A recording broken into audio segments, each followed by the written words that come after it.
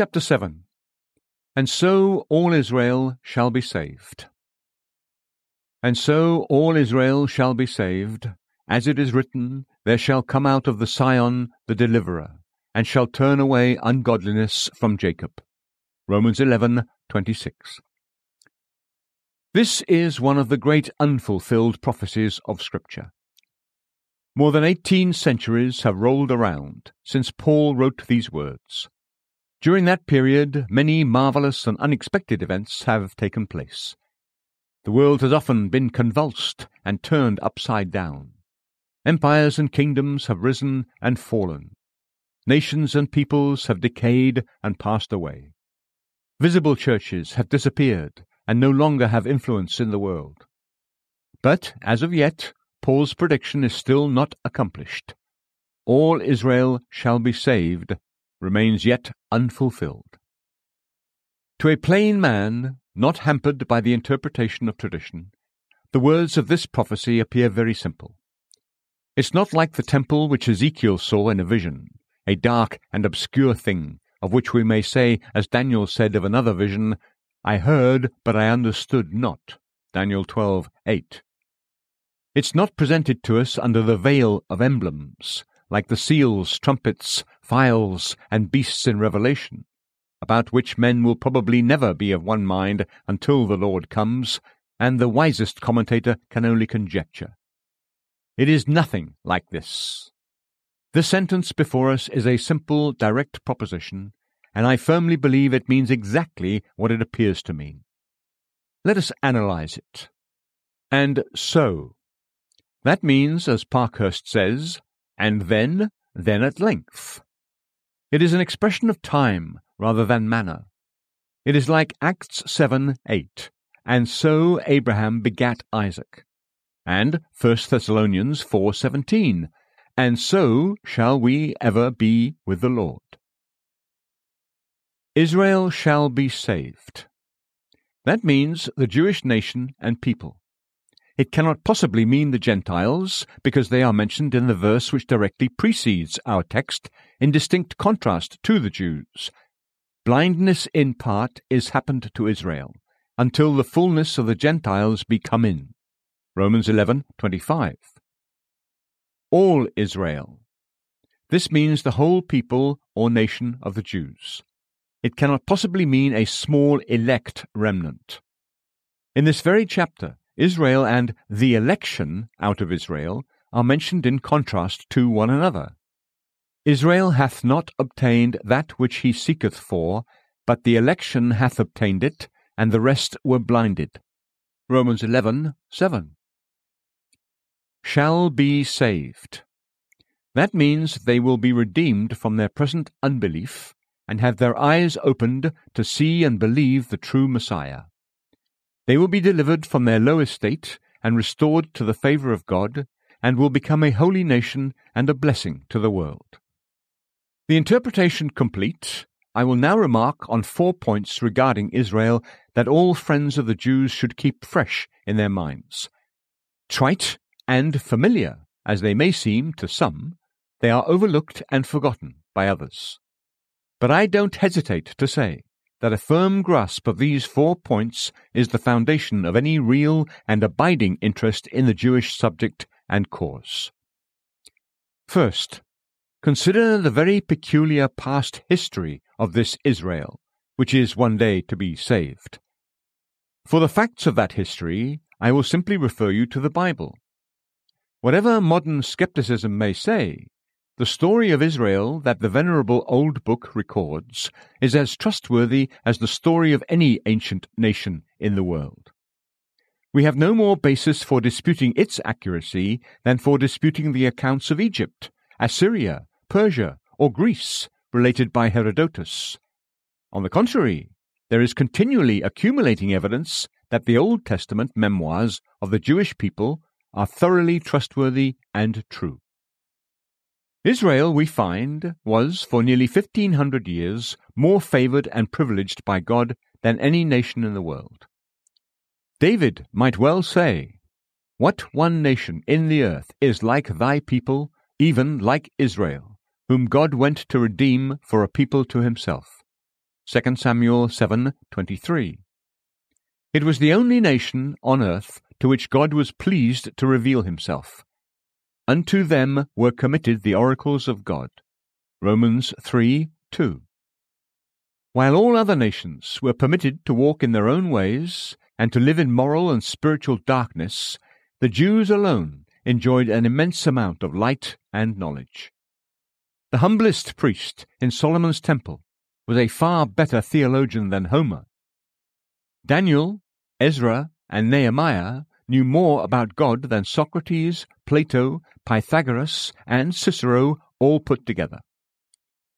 The Jews were brought out of Egypt by miraculous intervention, planted in Palestine, one of the choicest corners of the earth, and fenced off and separated from other nations by peculiar customs and ceremonies.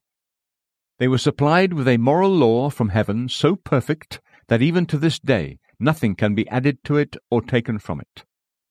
They were taught to worship God with ceremonial rites and ordinances, which, however burdensome they may seem to us, were admirably adapted to human nature at that early stage of man's history, and calculated to train them for a higher dispensation. They were constantly warned and instructed by prophets, and protected and defended by miracles. In short, if mercies and kindnesses alone could make people good, no nation on earth should have been so good as Israel.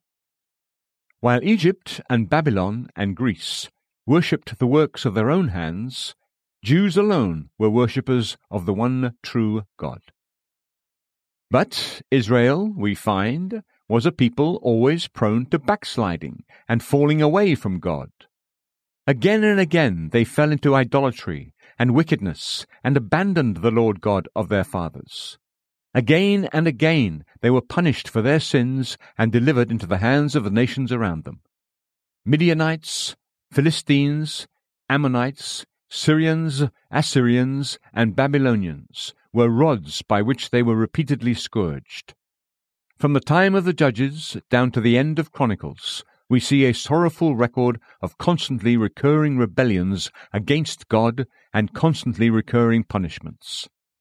Never, apparently, was there a nation so stubborn and obstinate, so ready to forget instruction, so mercifully dealt with, and yet so unrepentant and unbelieving. Finally, we find Israel at the end of 1,500 years given up by God to a fearful punishment and allowed to reap the consequences of their own sins. After repeatedly rejecting God's prophets, they brought their wickedness to a head by rejecting God's only begotten Son. They refused their true king, the Son of David, and would have no king but Caesar. Then, at last, the cup of their iniquity was full, and Jerusalem was given up to the Romans. The holy and beautiful temple was burned. The Mosaic services were brought to an end. The Jews themselves were deprived of their land and scattered all over the earth. The whole history is wonderful, peculiar, and unlike anything else that is recorded and known by man. Never was a people so peculiarly favored and so peculiarly punished. Never did any nation at one time rise so high and at another fall so low. Never was there such a tremendous proof given to the world of the depravity of human nature and the incessant tendency of man to moral and spiritual decay. Those who are fond of telling us in modern times that kindness and love are sufficient to regenerate man and keep man good are always forgetting the mighty lesson that is taught us by the history of the Jews. The corruption of man is a far worse disease than your modern philosophers suppose. Israel was surrounded by mercies and loving kindnesses, yet Israel fell. Never forget that. Consider also the very peculiar position which Israel as a nation occupies at the present day. In handling this point, I will first simply refer to facts that are open to the observation of every intelligent and well-informed person on earth, whether a believer or not. I will close my Bible for a moment, and I will not ask you to listen to texts. I will only offer facts and challenge you to deny them, if you can. I assert, then, that the Jews are, at this moment, a peculiar people and utterly separate from all other people on the face of the earth. They fulfill the prophecy of Hosea, "The children of Israel shall abide many days without a king, and without a prince, and without a sacrifice." Hosea 3:4. For 1800 years they have been scattered over the globe, without a country, without a government, and without a capital city. They are strangers and aliens everywhere, often fiercely persecuted and vilely treated. Yet to this moment they continue as a distinct, isolated, and separate nation, far more so than any nation on the earth. The wonderful words of that strange prophet Balaam, which God obliged him to speak, are still literally true. "The people shall dwell alone, and shall not be reckoned among the nations." Numbers 23:9. Of what other nation or people on earth can that be said? I answer confidently, none. When Nineveh and Babylon and Tyre and the 100-gated Thebes of Egypt and Susa and Persepolis and Carthage and Palmyra were destroyed, what became of their inhabitants and subjects? We can give no answer. No doubt they were carried away captive and dispersed. But where are they now? No one can tell. When Saxons, Danes, Normans, and Flemings, under the persecution of Alva, and Frenchmen after the Edict of Nantes, settled down in our own England, what became of them? They were all gradually absorbed into our own population, and have generally lost all their national distinctions, except perhaps in some cases their names. But nothing of the sort has ever happened to the Jews. They are still entirely distinct and never absorbed. Even in matters of relatively minor importance, there is to this very day an extraordinary separateness between the Jews and any other family of mankind on the face of the globe. Time seems unable to erase the difference. At the end of 18 centuries, they are a separate people. Physically, they are separate. Who does not know the Jewish type of features? Even a man like Mr. Lawrence, in his work on physiology, is obliged to admit that the Jews exhibit one of the most striking instances of national formation, unaltered by the most remarkable changes. In customs and habits they are separate. The tenacity with which they cling to their Saturday Sabbath and the feasts of their law might put Christians to shame. Even in their political influence they are strangely separate. The extraordinary financial power which they exercise in all the money markets of the world enables them to sway the actions of governments to an extent that few can imagine. In short, if there ever was a people distinct, marked, cut off, and separate from others, that people is Israel. Though they have lived among the Gentiles for 18 centuries, they are still as distinct from the Gentiles as black is distinct from white, and seem to be as incapable of mixture or absorption as oil is incapable of being absorbed into or mixed with water. How do we account for this? How do we explain the unique and peculiar position that the Jewish people occupy in the world? Why is it that, unlike the Saxons, Danes, Normans, Flemings, and French, this singular race, though broken to pieces like a wreck, still floats alone on the waters of the globe amidst its 1.5 billion inhabitants?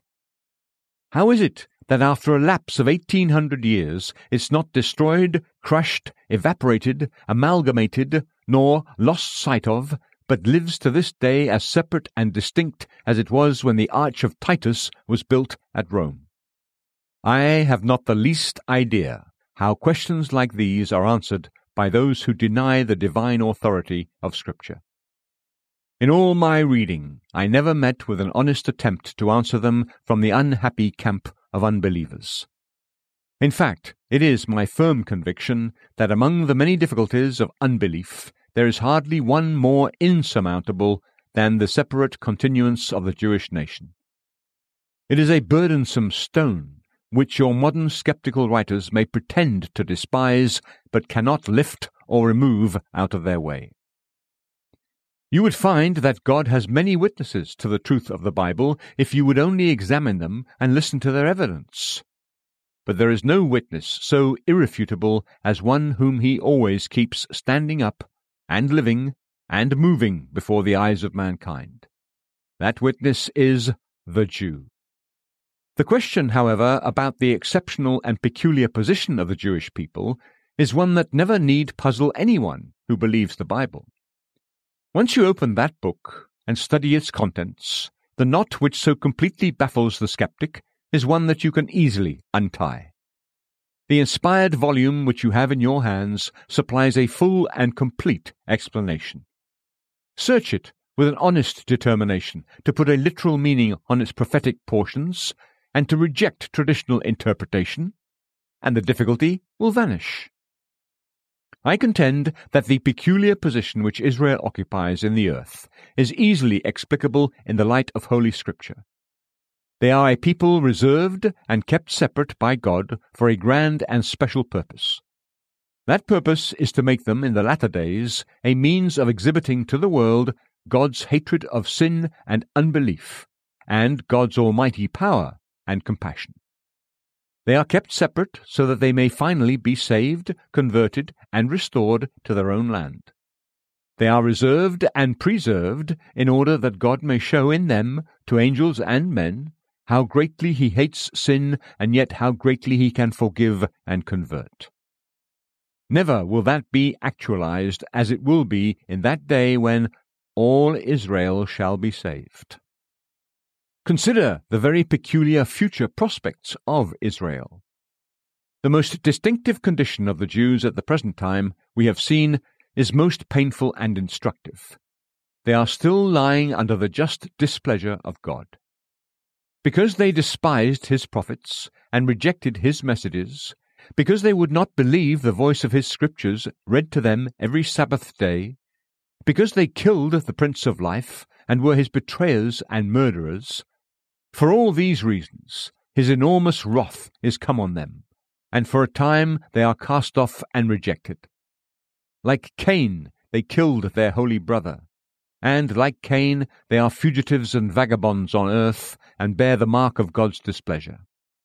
They murdered the Messiah, and his blood is upon them and their children. And their eyes are still blinded. The veil is still over their hearts. They stand before the world at this moment like a light at the top of a hill, a perpetual witness that nothing is so offensive to God as unbelief, formalism, self-righteousness, and abuse of privileges. This is their present position. But what are their future prospects? What can they look forward to? Let us turn once more to the Bible to see. The history of Israel has not yet come to an end. There is another wonderful chapter still to be unfolded to mankind. The Scripture tells us expressly that a time is coming when the position of Israel will be entirely changed, and they will once more be restored to the favor of God. No Scripture in that book will ever be broken, no prediction will ever fail. In this book I read that when the heart of Israel shall turn to the Lord, the veil shall be taken away. 2 Corinthians 3:16. I read that a day is coming when God says, I will pour upon the house of David and upon the inhabitants of Jerusalem the spirit of grace and of supplications, and they shall look upon me whom they have pierced, and they shall mourn for him as one mourneth for his only son. Zechariah 12:10. I read that in that day there shall be a fountain opened to the house of David and to the inhabitants of Jerusalem for sin and for uncleanness. Zechariah 13:1. I beg you to remember that the primary application of these prophecies of Zechariah belongs literally to the Jews. I read also that God says to Israel in Ezekiel, For I will take you from among the heathen, and gather you out of all countries, and will bring you into your own land. Then will I sprinkle clean water upon you, and ye shall be clean. From all your filthiness and from all your idols will I cleanse you. A new heart also will I give you, and a new spirit will I put within you. And I will take away the stony heart out of your flesh, and I will give you an heart of flesh. And I will put my spirit within you, and cause you to walk in my statutes, and ye shall keep my judgments, and do them. And ye shall dwell in the land that I gave to your fathers, and ye shall be my people, and I will be your God. I will also save you from all your uncleannesses, and I will call for the corn, and will increase it, and lay no famine upon you. And I will multiply the fruit of the tree, and the increase of the field, that ye shall receive no more reproach of famine among the heathen. Then shall ye remember your own evil ways, and your doings that were not good, and shall loathe yourselves in your own sight for your iniquities and for your abominations. Not for your sakes do I this, saith the Lord God. Be it known unto you, be ashamed and confounded for your own ways, O house of Israel. Thus saith the Lord God, In the day that I shall have cleansed you from all your iniquities, I will also cause you to dwell in the cities, and the wastes shall be builded. And the desolate land shall be tilled, whereas it lay desolate in the sight of all that passed by. And they shall say, This land that was desolate is become like the Garden of Eden, and the waste and desolate and ruined cities are become fenced, and are inhabited. Then the heathen that are left round about you shall know that I, the Lord, build the ruined places, and plant that was desolate. I, the Lord, have spoken it, and I will do it. Thus saith the Lord God, I will yet for this be inquired of by the house of Israel, to do it for them. I will increase them with men like a flock.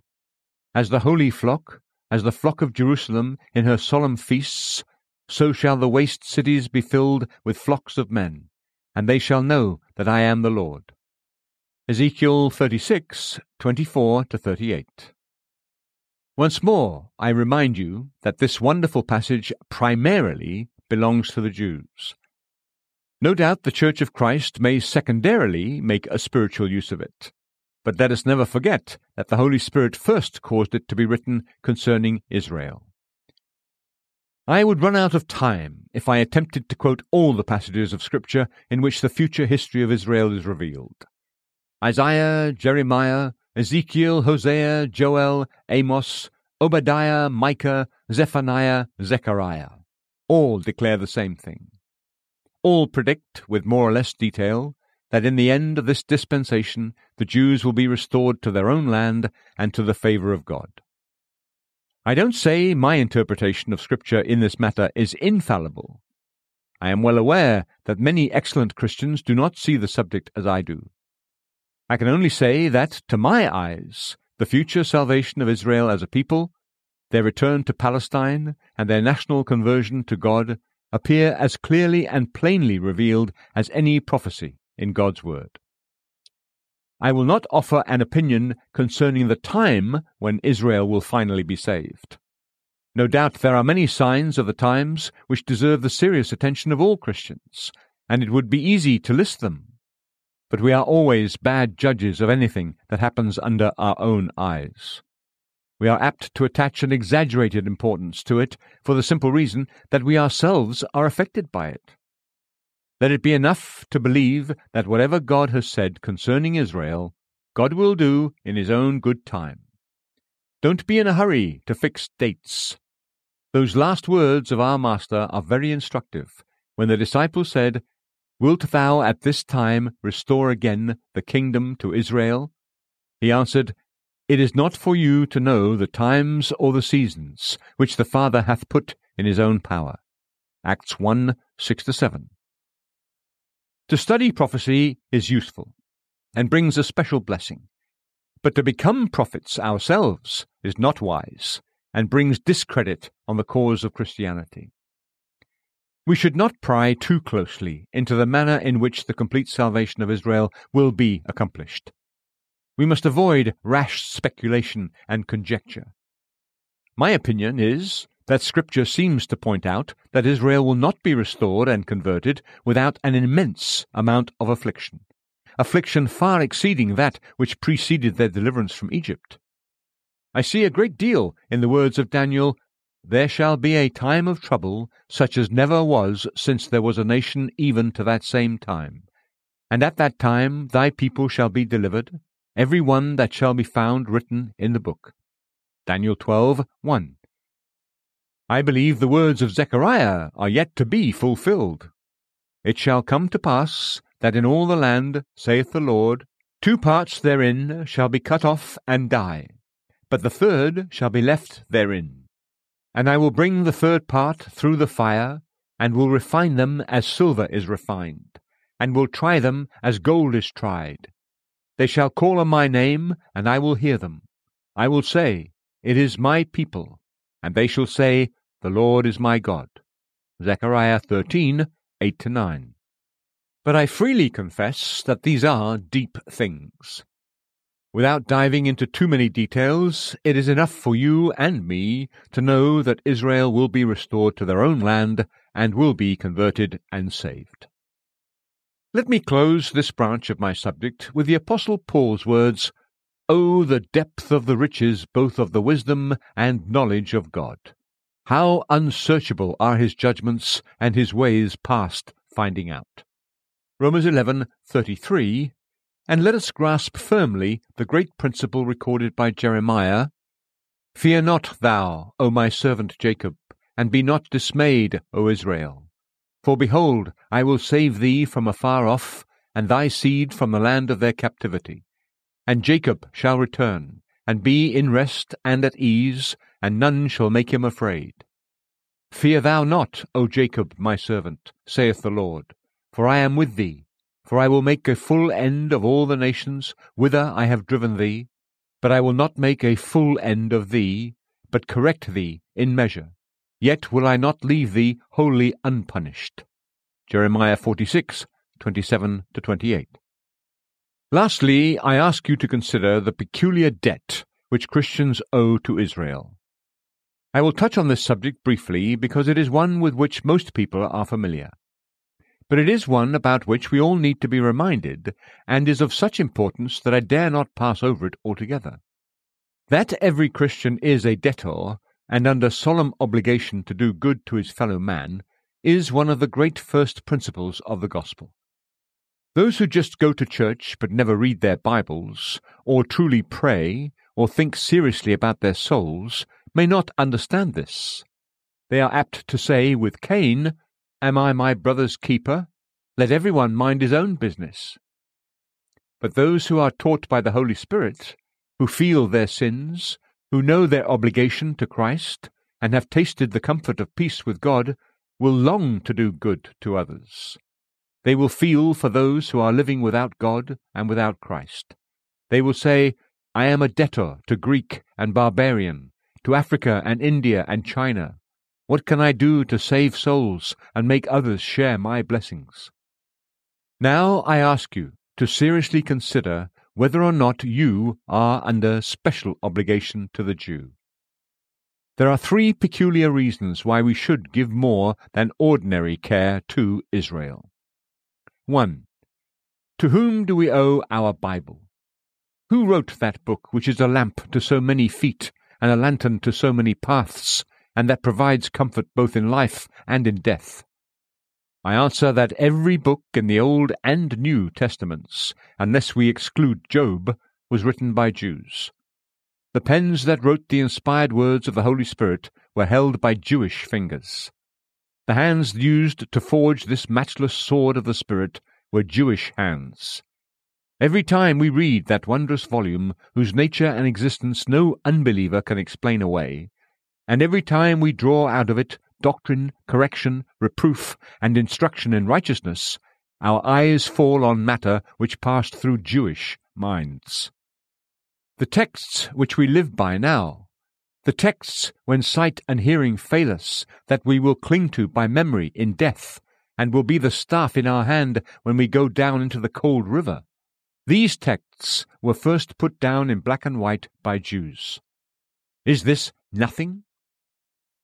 2. To whom do we owe the first preaching of the gospel? Who were the first to go into the world and proclaim to the Gentiles the unsearchable riches of Christ?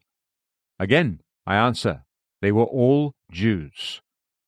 The men who first turned the world upside down, who deprived heathen temples of their worshippers and put to silence the philosophers of Greece and Rome, who made kings and rulers tremble on their judgment seats, and made the name of the crucified Jesus of Nazareth more influential than the name of Caesar, they were all children of Israel.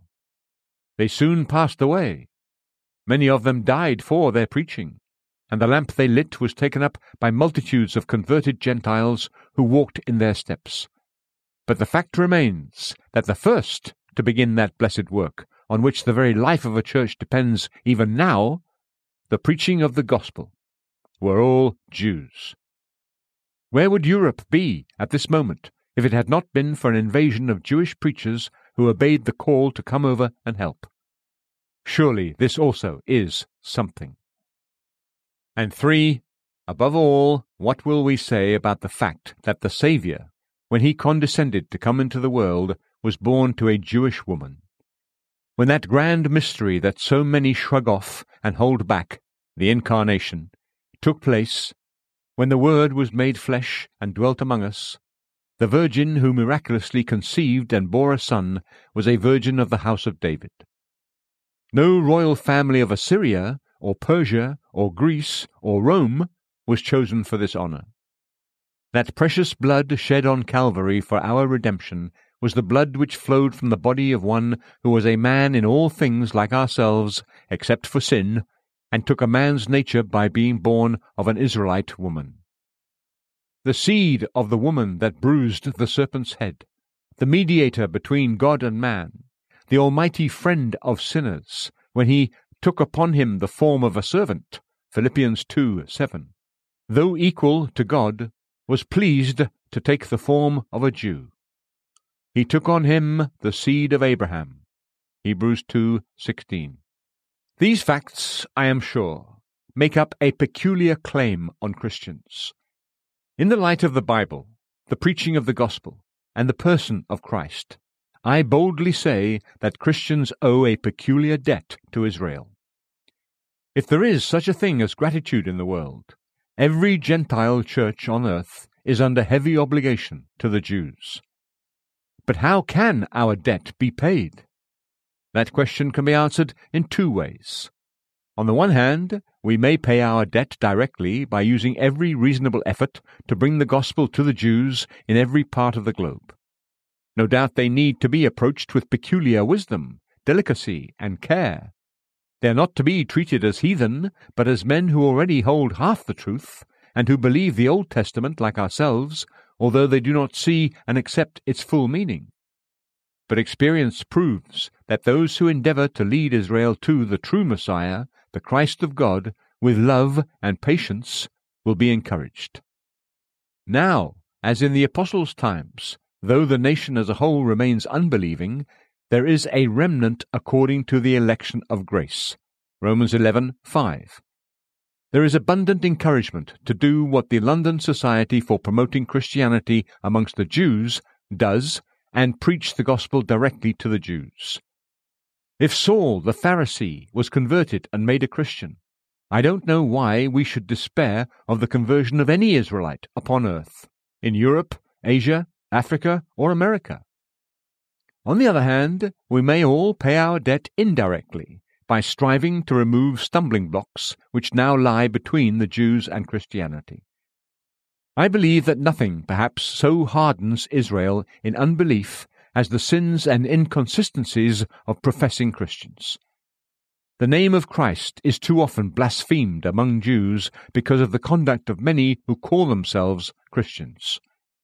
We repel Israel from the door of life and disgust them by our behavior.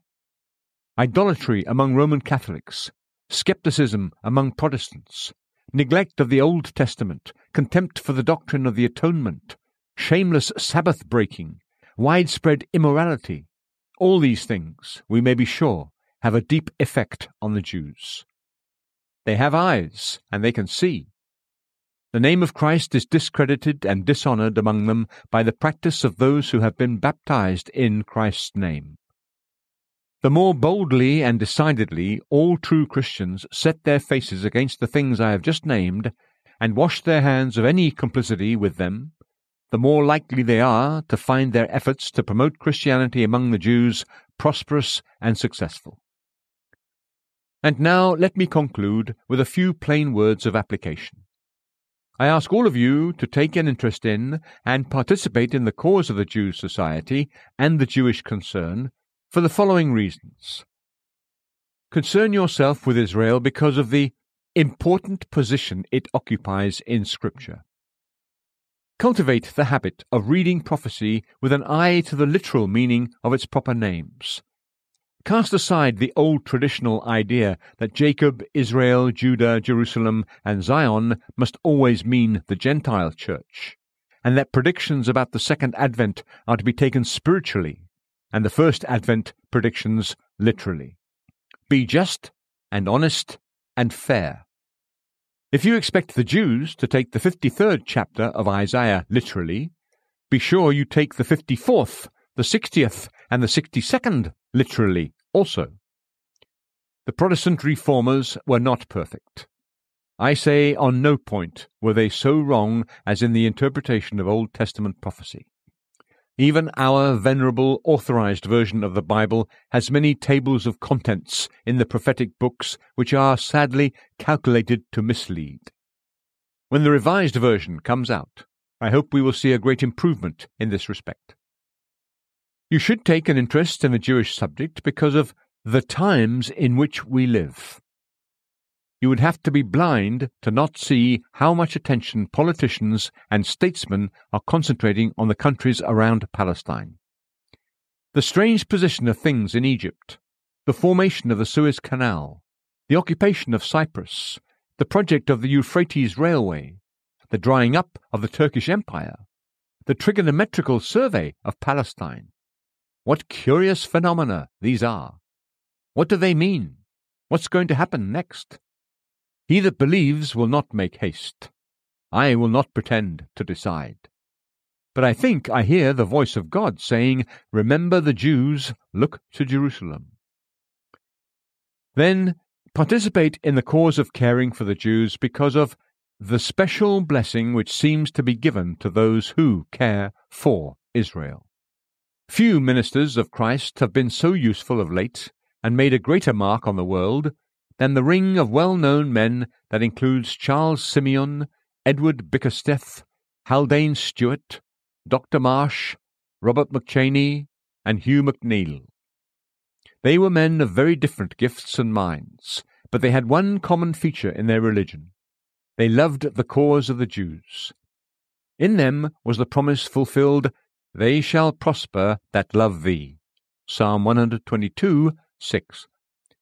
Take an interest in the Jewish subject because of its close connection with the second advent of Christ and the close of this dispensation. Is it not written, "When the Lord shall build up Zion, he shall appear in his glory"? Psalm 102:16. If the casting away of Israel be the reconciling of the world, what shall the receiving of them be but life from the dead? Romans 11:15. The words which the angel Gabriel addressed to the Virgin Mary have not yet been fulfilled. He shall reign over the house of Jacob forever, and of his kingdom there shall be no end. Luke 1:33. Last, let us annually support that great institution, the Jews' Society, with our money and our prayers. Our money will be used well by an old and faithful servant of Christ who does Christ's work in Christ's own way. Our prayers are applied well if given for a cause which is so near our Master's heart. The time is short. The night of the world is drawing near. If ever there is a nation born in a day, that nation will be Israel. Let us pray for that blessed fulfillment and give habitually as if we really believed the words, "All Israel shall be saved."